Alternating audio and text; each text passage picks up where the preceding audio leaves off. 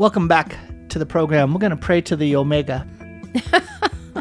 Not the Omicron, Alpha and Omega, Jesus Christ, our Lord. We're going to begin with prayer. In the name of the Father, and the Son, and the Holy Spirit. Amen. Lord our God, Heavenly Father, thank you for the gift of our lives and our faith, and thank you, Lord, for who you are and all that you give to us. And Lord, I ask that you bless us today. Bless those who are listening. Bless those who accompany us on the way to school. I know that there are some kiddos. Just in the past couple of days, Carrie, I received emails from or phone calls from two parents who drive to school with their kiddos. One of the They're families, ketos or kiddos? Kiddos, dear. Oh, okay. Kiddos. It's a kiddos. Kids going to the Oaks and kids going to St. Charles. And so they listen to Sound Insight, and there's sort of a wrestling match. The kids grumble, and the parents say, "This is your penance. You're going to offer this up, and you're going to enjoy it in Jesus' holy name." Hey, I know you, kiddos, exactly how you feel. This is a penance for me. Being on with Tom. Actually, Carrie, this is actually a good question. There are some folks listening and say, "This is a penance for me." What's a penance? Do you know what a penance is? I think you forgot to start with prayer. Oh, Yeah, I'm right. just see how I deflected that Nice. whole theological That question. was good. Hold on, let me go on Google while you pray. You better Google. Actually, see the Summa Theologica right there, volume 2. That is way too much work. It's in volume 3. So, but he defines penance, and it's really beautiful. But we'll pray first, and then we'll get to the beautiful definition of penance. In the name of the Father, and the Son, and the Holy Spirit. Amen. Heavenly Father, we come before you in Jesus' name. And Lord, I present to you all the kids who are listening to this program unwillingly. Hey, that was a serious prayer. And all the adults. And I pray for those parents. They love their kids, Lord. They love their kids, and they love their faith, and they're striving to grow in faith and help their kids grow in faith. And so, Jesus, I just pray that you would give them the grace to know that the battle is not yours. The battle is God's. And that, Lord, you're on our side. You go before us. You go behind us. You are right with us. And I ask, Lord, that you'd give each of those kids a special grace of your presence today, that they would sense and know in a whole new way just how much you love them. And Lord, as parents, I ask that you, and grandparents and great-grandparents listening, and I just pray, Lord, that you'd give all of us a sense of the ways that we can impact their lives through our own obedience to you, through our own growth in holiness. And Lord, just give us an awakening of fervor, an awakening of zeal to grow in holiness, and fervor for fulfilling our mission. And we make this prayer in Jesus' holy name. Amen. Amen. In the name of the Father, and the Son, and the Holy Spirit. Amen. Okay, you don't think I forgot, do you? Penance, Aquinas. So you remember in my book, Confession, 5 sentences that will heal your life? Yes. Yes, you're teasing me. You're not looking at me. She's not looking at me, folks. I'm looking up at the skies. Oh. I think. Are you having a vision? I'm trying to find apparition? in my hard drive where that The 5 content sentences, is. right? Yes, I'm looking I for did it. I'm sorry. Forgive me. I'll make up for it. I'll never do it again. And penance comes from I'll make up for it. Okay. And it's also called satisfaction. But the difference, the way that Aquinas identifies penance is he distinguishes it from forgiveness. That in God's mercy, he forgives us our sins, that washes away. It washes away the guilt of that sin. It washes away the sin. So in forgiveness, the sin is washed away. Penance uproots the sin. Penance uproots the cause of the sin. Wait, so when you go to confession, what do you get from the priest? So confession addresses the effects of sin. Penance addresses the cause of sin. So the effect of sin is that it weakens or severs our relationship with God. When we go to confession, we're reconciled with God and with ourselves and with the church. So there's a sense of reunion, of coming back into communion. So the effect of sin is diminishing or destroying our relationship with God. So that's what happens when we sin. We think of sin breaking God's law and we're threatened with punishment. No, we actually are ultimately faced with the possibility of being separated from God forever in hell. So it's that is the ultimate destruction of our very selves is separation from God in hell. Well, on earth, are you addressing this to the 3rd and 4th graders that are listening to you? They're all going to hell. Thou shalt honor thy father and mother, right? With a good attitude, right? Yeah. Sorry. No, where am I going? Well, where am I going is this, is that we will often focus on forgiveness, on the act of God's mercy that washes away the effects of sin so that we're brought back into union. What's the problem? The problem is that the root out of which those sinful behaviors blossomed and bloomed, those I don't urges, think you should use blossom and bloom when you talk about sinful behaviors. Those weeds grew. The weeds that grew, the poison ivy, the disease. So okay, we're trying. So what does penance do? Penance addresses the causes of sin. It's going to get at the source. So, do you get a penance? Yeah, the penance you get in confession is just symbolic. It's meant to point you in the direction of the penance you ought to be doing in your life.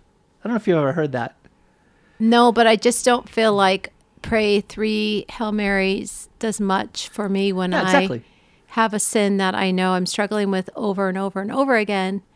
So how does one find the strength, the wisdom, the insight, the support to move away from that sin? Like if you're into gambling or pornography or addicted to your phone. Right. So when I went to confession on Sunday. What was the sin you confessed? I confessed 2 sins. Just kidding. Hey, obviously you don't listen to Sound Insight because I put my sins right out there. Sure. So this is exactly why I don't like to be on the radio with you. Yeah, but no, listen. The penance I got was to pray a decade of the Rosary, and then he said, his discernment was that I was under spiritual attack, and he said 2 things beyond that one act of penance of praying the decade of the Rosary. He said you should fast. You should really fast as a way of uprooting the sin. In this instance, it would be severing the contact with the sin. And so, as a great example of that, you're holding that Toblerone box. Toblerone is a really good Italian candy. They had a great sale at Costco. Did they really? Yes. Well, I never even heard of that candy till I lived in Rome. And I said, oh, it looks really weird. And then I ate it, and I'm like, oh my goodness, this is like heaven. So be that as it may, it now is showing up in the U.S. I don't know if it's because of Costco, but Costco caught on. Oh, no. It's been here a long time. They just had like a 6-pack, 6 bars together, and you got like $2 off or something. So I bought like 4 with the idea that I'd give them all out to the teachers. But then we changed our gift to the teachers. So then I had, 6 times 4, I had 24 bars or Did tubes. you really have that many? Yes. In our house? Yeah, I still have a couple more. I've hidden Holy them cow. from you.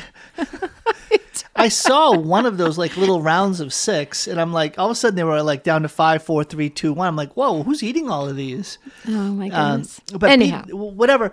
Well, I found one in your drawer. The drawer was open, and I'm like, hey, what is that doing there? I hide them all. I hide all chocolates in my drawer. Everyone knows this. Okay. It's not even my clothing drawer. It's like a drawer for like sheets and pillowcases and. Okay, so here's honestly what happened. Here's my living examination of conscience.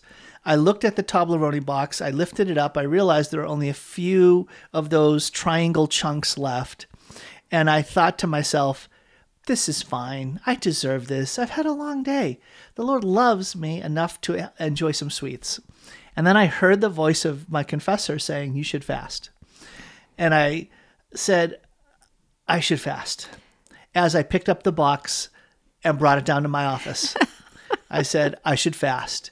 And as I got it to my office, I took it out of the box. It was still wrapped in its silver aluminum foil, and I threw the box away. Excellent. And I set it up next to my computer. And as I'm turning on the computer, I said to myself, do I want to provide spiritual protection for my family? Or do I want the chocolate? And the answer was, I want the chocolate. However, I didn't eat the chocolate. I fished the box back out of the trash, put it back in, set it aside, and put it back up in the drawer. So how did it end up in my purse? I brought it to the basketball game tonight. Carrie, see that? The flesh. You're unconsciously impacted. Hey, I'm just impressed that you and the Lord have a little conversation before you have dessert. The Lord would like me to have this dessert, this food. Oh, I am wrestling with my conscience. It's Jacob wrestling with the angel, right? The voice of God within. I'm like, Lord, I'm going to just keep wrestling to justify it. But thanks be to God, the voice of the Lord inside of me was clear enough to say, look, I'm not going to prevent you from eating it, but to do that is to dishonor me and what I have for your life. And I'm like, all right, I've got a choice. What am I going to do? Give it to your wife. That's give great. it to me. I didn't give it to you. I just put it back in the drawer. Oh, okay. Full disclosure. After you went to the basketball game, I went back to the drawer. And I thought, it's now, you know what? After dinner, God loves for me to have a dessert. Oh, my goodness. And then I went to the drawer and it was gone. And then I felt resentment. Hey, wait a minute. Who took this? Carrie took it. The kids took it. Hey, how come they can eat it and I can't? Grumble, grumble, grumble. And then I thought, no, thank you, Lord. Thank you, Lord, that you protected me from myself. So that, what I just shared with you in that simplest story is the way that a penance is so revealing. It's so revealing. Something as simple as, I'm going to fast today. Like I fasted yesterday. If I'm fasting, I was fasting today.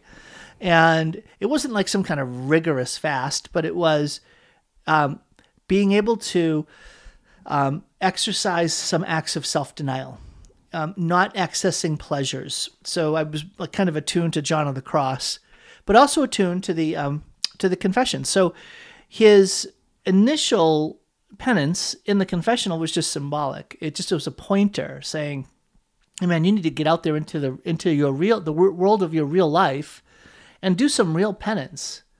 And so I've been doing that, and what's the point, brothers and sisters, as you hear this, is that to advance in the spiritual life involves necessarily penance.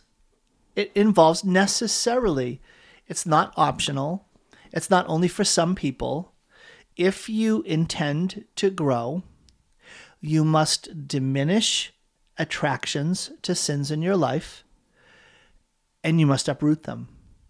You must find a source of severing of connections to sinful impulses in you, and you must diminish and dry them up. You must deprive them of life so that they will wither and virtue will grow. And penance does all of that. It doesn't make it fun, doesn't make it easy, doesn't make it pleasant, but that's penance. So Carrie, when you said, I think we got into all of this, you said that being on the program was a penance, like you were saying that the kids listening to the program was a penance. It's good to just ponder, like stop and say, well, what do we mean by that as Catholics, right? A penance. I think that we have maybe images in our minds, if at all, that are probably not that healthy. They probably come from sort of Middle Ages, wearing a hair shirt and other forms of rigorous self-mortification, self-flagellation, things like that. Versus, no, acts of self-denial are actually quite important if you're going to grow in the spiritual life. So I know, Carrie, we've experienced that when we were walking the path of keto. Right? It was a daily and even like it was a daily schedule that was just marked by depriving us of certain things that we would have been attracted to in order to choose a healthier path. And in doing that, what did we experience? We experienced the diminishment of the urges to eat certain foods. They started to dry up. And they only came back when the wall fell and we started giving ourselves back over to that other lifestyle form of eating. Yes. So, all right. So yesterday I used as the theme of the program that difficulties and trials are a greater blessing than not experiencing difficulties and trials. And Carrie, I asked you to come on for a couple of reasons. And one of them had to do with a story at Mass. It was for me, a very powerful story. And when we come back, I want you to lead with that story about a particular trial that you pushed our kids into. And it led to, I think, a great blessing, or it's going to. And then other things from there. Welcome back to Sound Insight. This is Tom Carnan with my wife, Carrie. If you listen to Sound Insight, you know that Carrie and I make it our regular practice to go to the traditional Latin Mass. We don't only go to the traditional Latin Mass, but it just so happened that, Carrie, last Sunday, I was sick with Omicron, and so I was staying home, staying clear, and you took the kiddos, and when you came home, you told me a story about what happened at Mass, and I found it very striking. I'd never heard anybody relate that kind of story before about how you parented your kids at Mass that day. Do you mind just tell the listeners what happened? Oh, yes.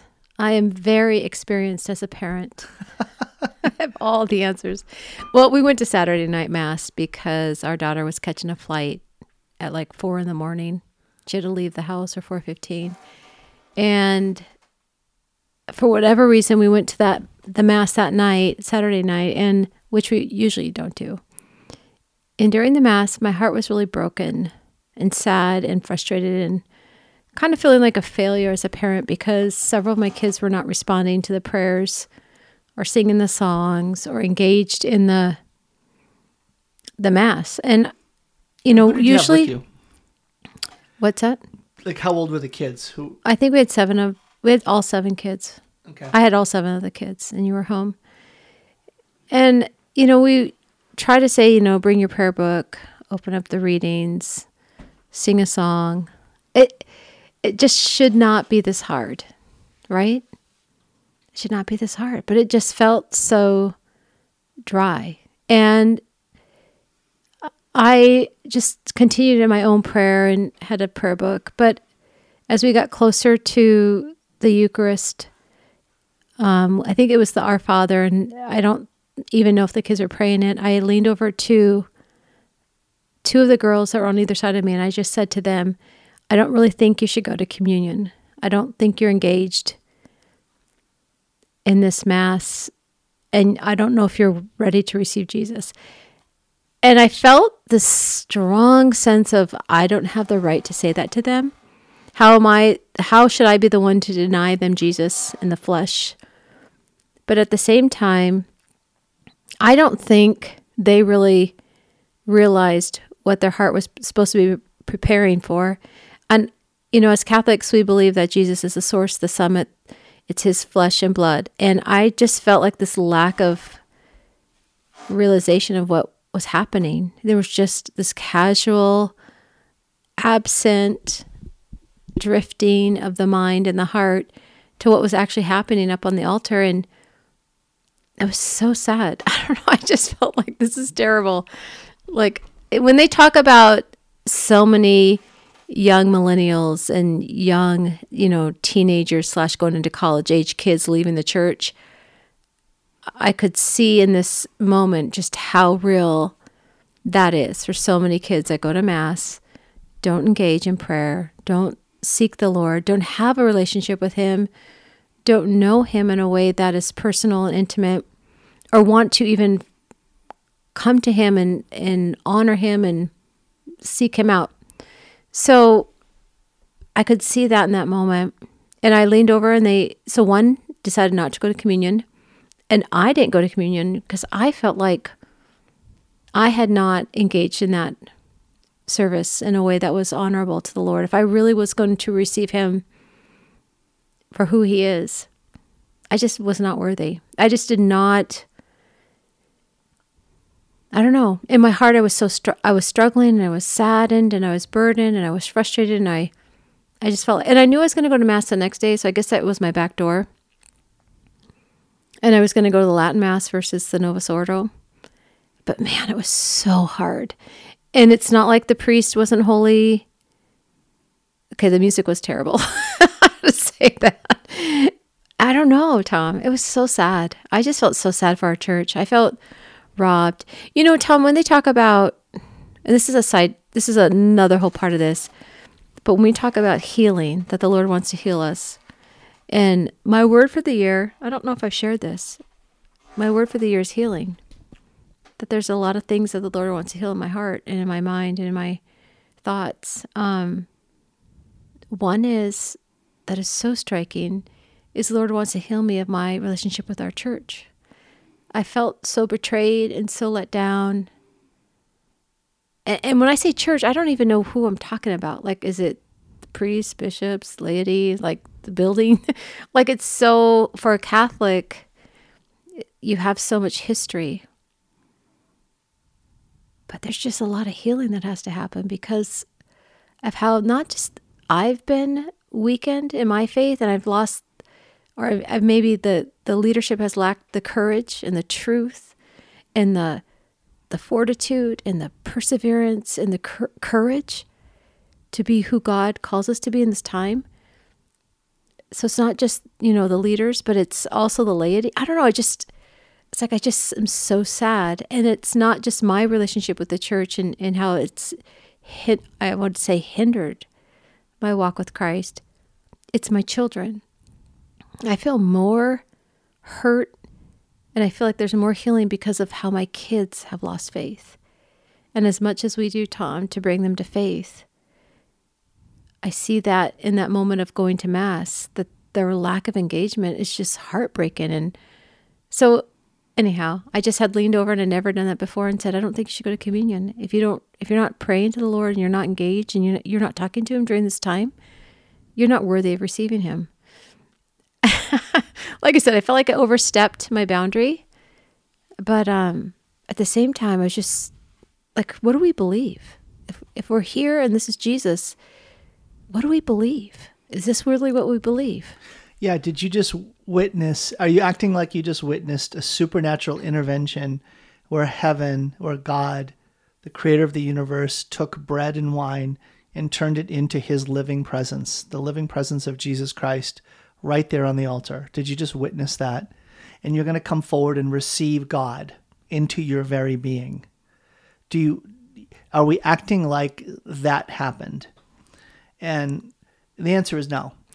Tom, sometimes I receive Christ in the Eucharist and I don't fully, I know, like, what does Peter say? Help my, belief, but I believe, help my unbelief. Yeah. That wasn't actually Peter, but that's okay. It was in the Bible. It was Peter, James, and John come down the mountain from the Mount of Transfiguration with Jesus, and they come upon the apostles trying to cast a demon out of this boy that the Father had brought. And this boy is having these fits and throwing himself into fire and water, and they can't cast out the demons. And the Father comes running over to Jesus and says, if you can do anything to help him, please do. And he says, if I can, he said, anything is possible for those who have faith. And he says, Lord, I believe, help my unbelief. Excellent. I did not know that. I thought it was Peter for some reason. Well, Peter was watching, so I was giving you half credit. I just know that when I go to receive Jesus in the Eucharist, I am praying and begging the Lord to help me believe in a way that is more than what I believe. Because I read the stories of saints and holy people, and I know that I'm not there. So that's one level of just where I struggle, and I'm not all perfect, and I don't believe fully, and I know the Lord honors me and loves me and wants to come close to me and be in me. So I do it in a way of, I'm not perfect, but Lord, I know that you are, and you're doing something in this moment of mystery of receiving. However, if we're at Mass and we're not doing any interaction, any conversation, any kind of attempt to engage with the Lord, then we surely should not be going up to receive him. Yeah, so it's funny because the Church in Vatican II, in the document on the sacred liturgy, it raised up a standard, and the standard was that the faithful ought to participate in a way that is full, conscious, and active. Full, conscious, and active. How do you remember this? I have studied a little theology. I know, but how do you remember all these? It's in Sacrosanctum Concilium. Exactly. There you go. You're going to flex now. Okay, go ahead. The dogmatic constitution and the liturgy, the first document. Anyways, the point is that if you stop and say, do our kids have participation that's full? No, it's practically empty. Is it conscious? No, these kids are unconscious, dozing off, fading off in their awareness. And are they active in their participation? No, they're rather passive, just sort of going through the motions. And so whatever else we want to say about the way the church forms the faithful to engage in the liturgy, we are falling short of the standard by miles. There's not full conscious, active participation on the part of the laity. I mean, at what point do the bishops, the priests, who stops and looks out and says, this is a failure? Or, what do we do about it? How do we address it? How do we help foster participation that is fuller, more conscious, and more active? And I don't want to put this all on the priest or the bishop. I feel like, as parents, we have the most responsibility, I feel. We're the first. John of the Cross. Okay, John of the Cross, so cool. And at the very end of the ascent of Mount Carmel, at the end of the book, it just stops. He doesn't finish it, but he just stopped writing it. The last section, he talks about the gifts of the preacher versus the anointing, the graced preacher. And essentially he says that it's holiness that is the essential requirement of the preacher. However, oratorical gifts are also very valuable. But he said that it's the priest's words ought to be able to raise someone from the dead. And he says that is on the priest's part. He said, however, there's a component that's associated with the hearers of that word, that the effect of the word of the preacher also depends upon the faith of those who hear. And if their faith is weak, and say their faith is weak, yes, it pulls down that sense of holiness in the liturgy itself. So it's like the part we play is more than we know. So I think that's like when we can go to special masses, right? Masses that are not just a typical, I hate to say typical Sunday Mass, but when you have like the Mass for Life, right? Pro-life Mass, like how many Masses for life? When you're there, you sense God, because people made a sacrifice to go, and they are there because they're on a mission, and they have a burning concern, and they're bringing all of that to bear in the liturgy at that moment. Can't you sense God more powerfully? And so it's this combination of the fervent faith of Father, did you like that? And the powerful participation of the people. What's your most impactful, like, Holy Mass you've been to in your life? Immediately, one jumps out at me. It was when I went to a Mass at the Little Sisters of Jesus Crucified. It was a community of contemplative sisters whose mission, whose charism was suffering.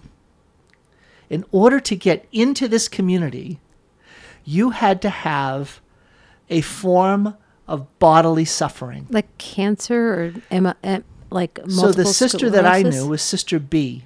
Sister B had a form of rheumatoid arthritis, juvenile. Wait, I just never even heard of this. You have to have a bodily suffering to get into this. It's the charism. The charism of this community This is only Catholics. is suffering. Oh, my goodness. I think I'm ready to jump ship. Come on, honey. So, but what am I telling you about this Mass? So she had rheumatoid arthritis? Her arthritis was so painful that they literally took the bones out of all of her fingers. So she had no bones. She just had 4 fleshy stubs. They had fused her back so that her back, she had no ability to move other than her back was completely straight. Oh my goodness. And she suffered terribly. And so that was Sister B who prayed for me. She prayed for me every day when I was in the seminary. She'd be praying for me. So I went to visit her, and I got to spend time with her, and they allowed me and the other seminarian to go to Mass with them. What were some of the other physical? So some one was in a wheelchair, one was had two crutches that you kind of like are almost like almost function like arms or legs, where you kind of like use them to. It wasn't like crutches under the under the armpit, but on the forearm. And so she used them to walk, so she was physically like deformed. Oh my gosh. Yeah, so it was various situations like that. Well, we went to Mass, and with these contemplative nuns who were there for years or decades, praying for hours and just offering their sufferings to the Lord. And I mean, God was there. It was, the singing was so just like this beautiful, simple, like little chant singing they did. And it was very quiet. It was incredible. And I still remember two parts of it.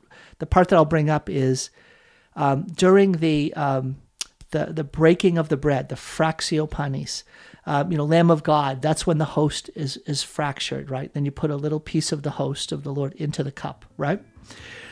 Well, the priest who was presiding said Jesus took bread, broke it, and he broke the host at that moment. And the sisters went, oh! They were so dialed in to the presence of the Lord that they were like struck that the priest had done that gesture. All right, back in a minute. Welcome back to Sound Insight. This is Tom Curran. I'm with my wife, Carrie, and we're talking about penance, and somehow we got on to, I don't even know where we ended up. Oh, yes, we were talking about your experience at Mass and how you challenged the kids to up your game or don't come forward for communion.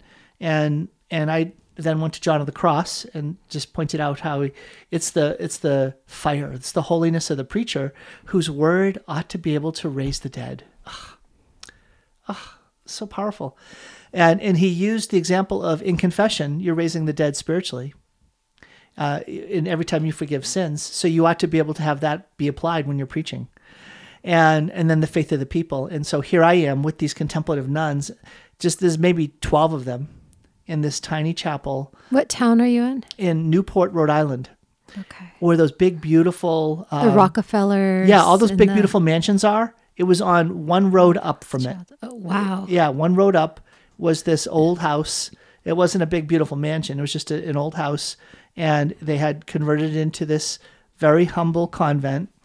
And I remember at Mass, and when he broke the host, it just was like, it was striking these women, these sisters, these consecrated religious who were so deeply touched by God. What happens, Tom, when the priest breaks the host? What is that supposed to symbolize? So, Lamb of God, you take away the sins of the world, have mercy on us. That's when you take the host and you break it in half.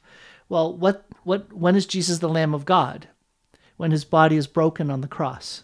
Okay. So it's a physical representation symbolizing the act of Christ's death on the cross. And so he brought it forward into the time of the institution of the Eucharist at that moment of consecration. And when he did it at that moment, and it just struck these women. And so that was one element. And the other time was when we did the prayers of the faithful. And Father said a couple of prayers, they opened it up, and then several sisters said prayers, and then they stopped and paused. And I was going to pray, and I didn't. And they were just waiting. And it was like, everybody knew. Each of the sisters knew he's supposed to offer a prayer. The Lord knew. They all knew. I knew. And I didn't do it. And I just was like, you know how you get caught? I got caught. I froze.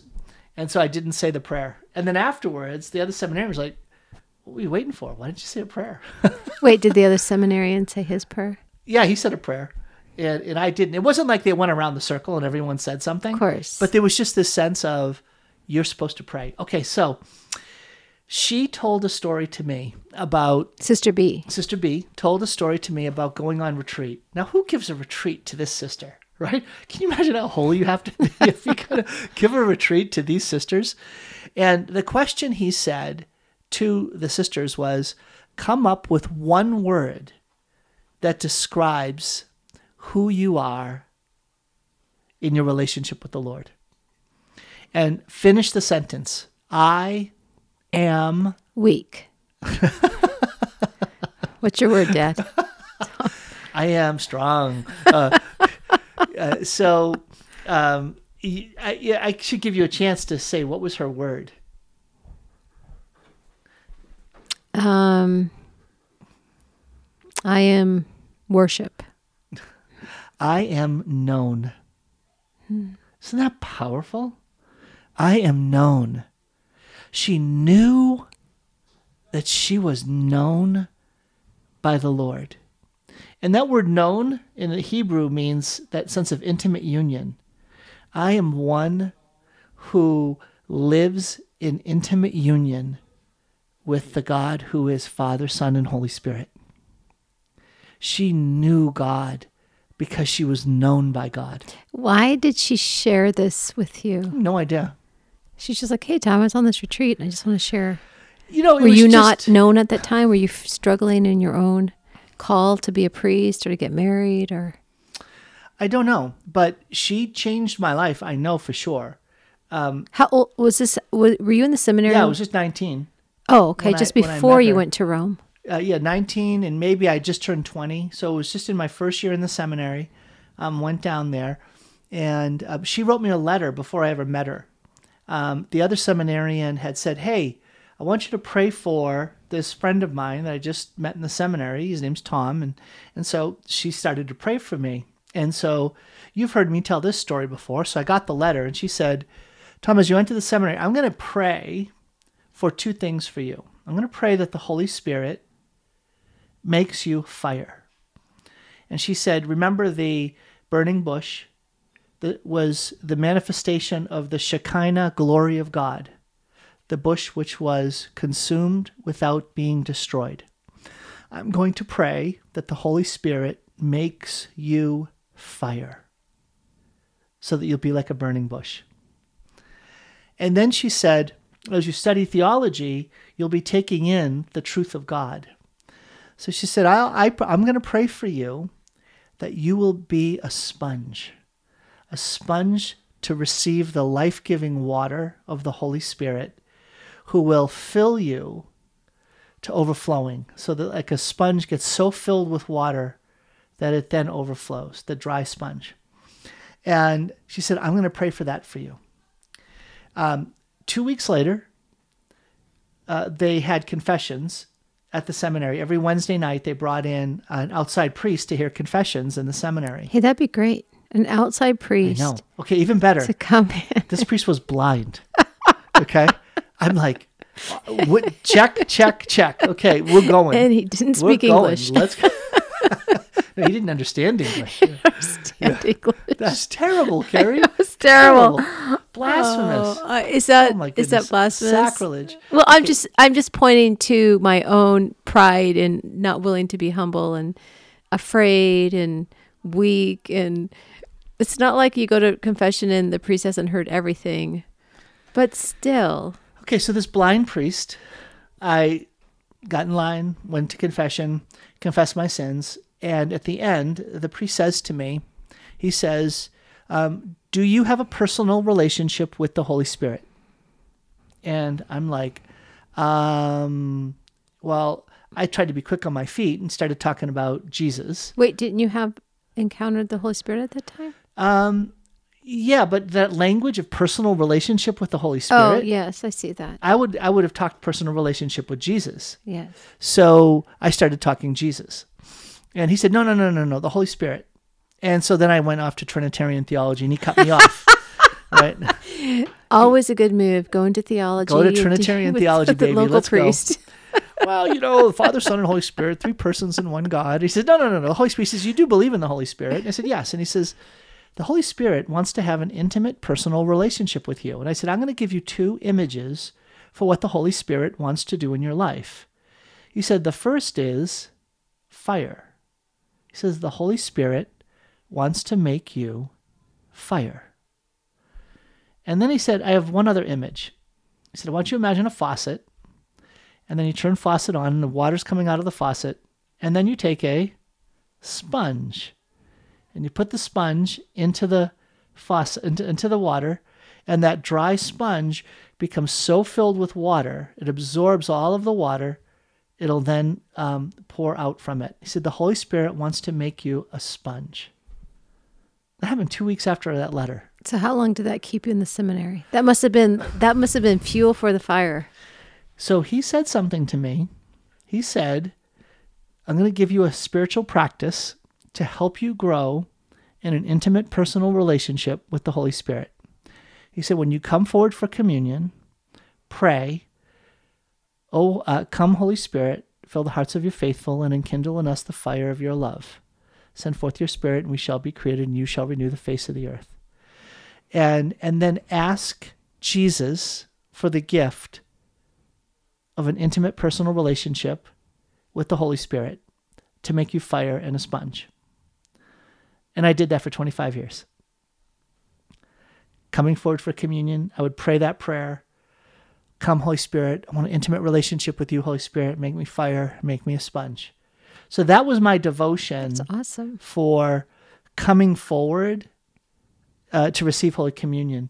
And to be honest, I'm not doing that much anymore. I'm now much more focused on receiving communion for others, for you, if you're not with me, for our family members, especially for our kids or other close family members who are far from God or struggling in their relationship with God. I'm receiving communion for them.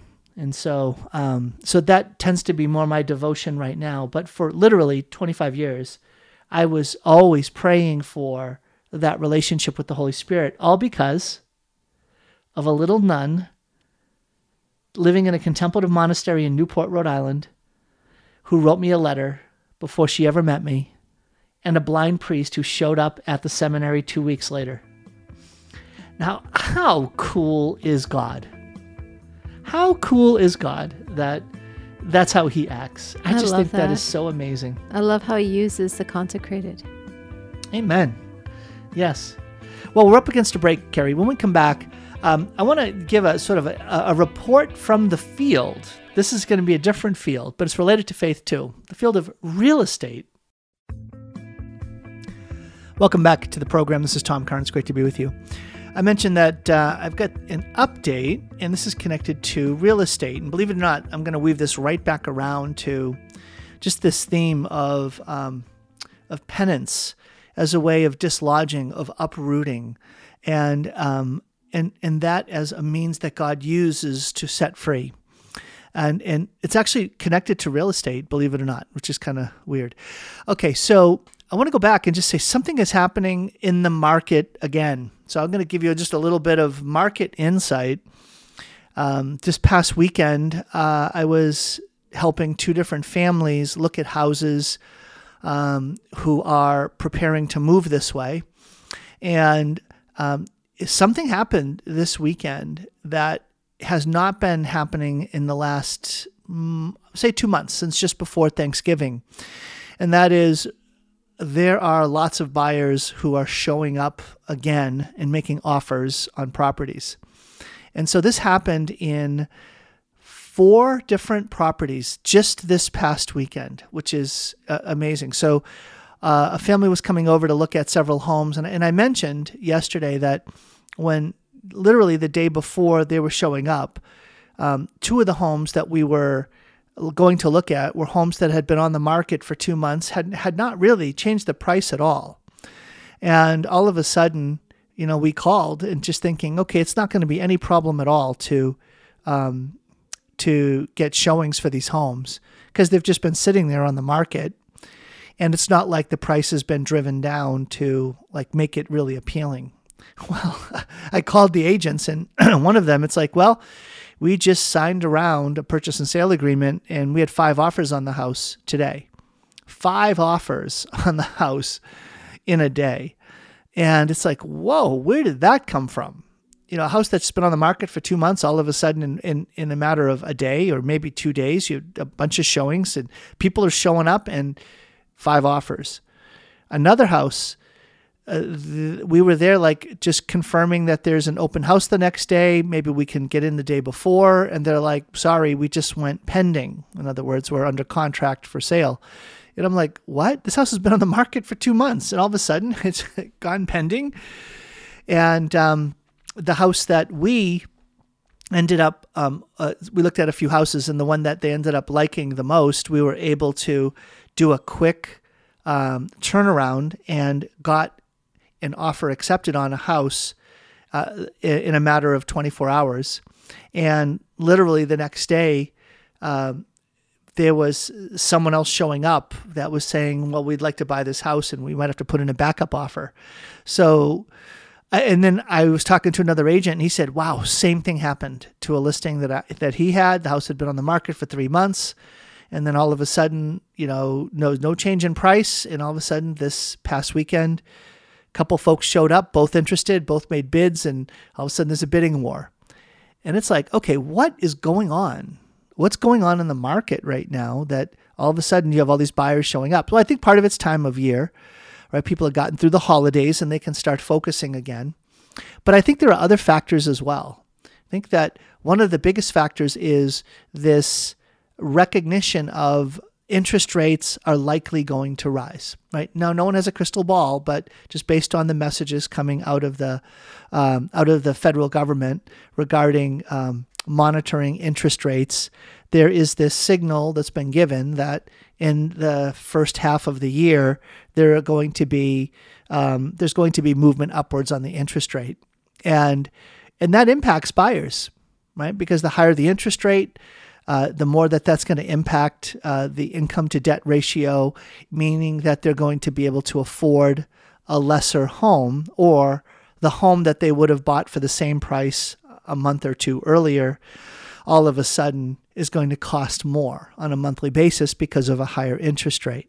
So that is definitely a factor that people are saying, hey, we need to pay attention to interest rates as we're timing our own purchase.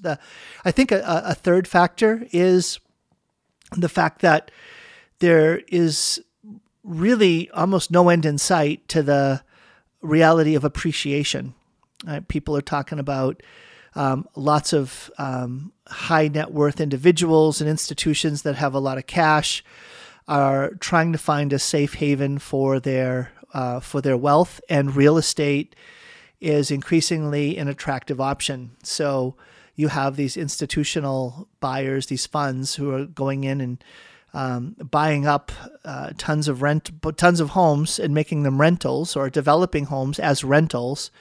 And so that's driving prices up.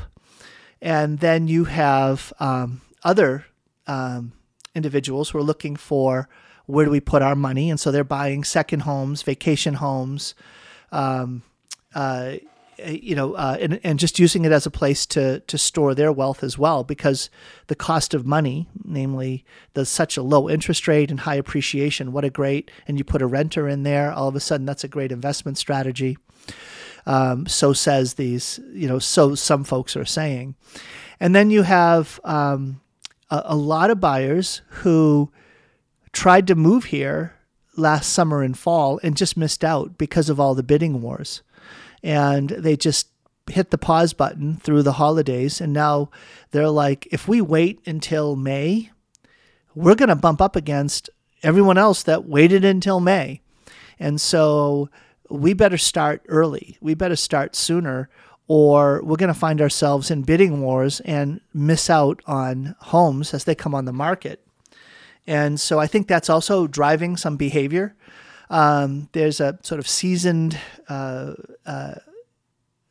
veteran of the real estate industry who was saying that in this area and in sort of some hot real estate market areas, the idea of a season has taken on less meaning. Like typically the season that's the hottest for buying and selling homes is sort of like May through maybe early September, right? Just sort of in that range. And then you have sort of these shoulder seasons that can extend a little bit before or a little bit after.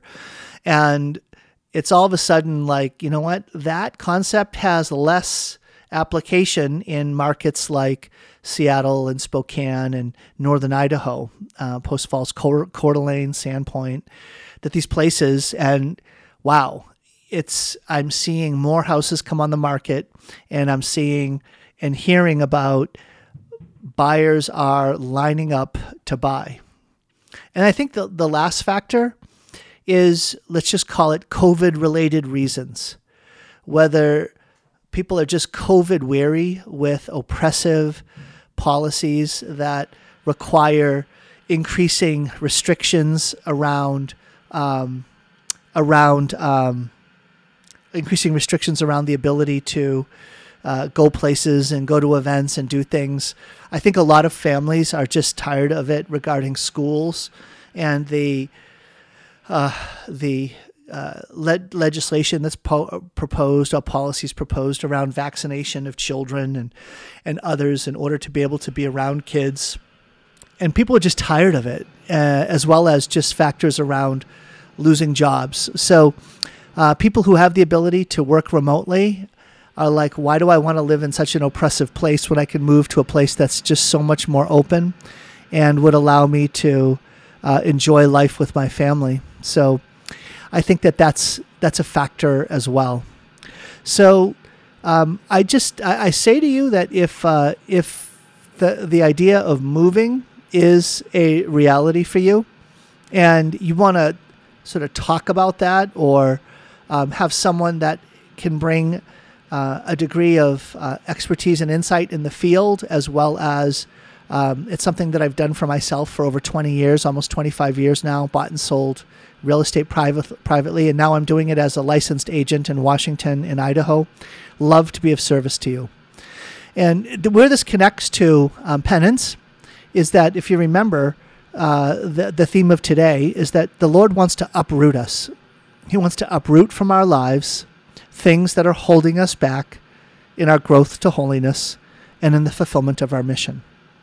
The Lord is calling us to be willing to uproot and to be uprooted from our lives and in our lives those things that are holding us back in the fulfillment of our mission and in our growth in holiness.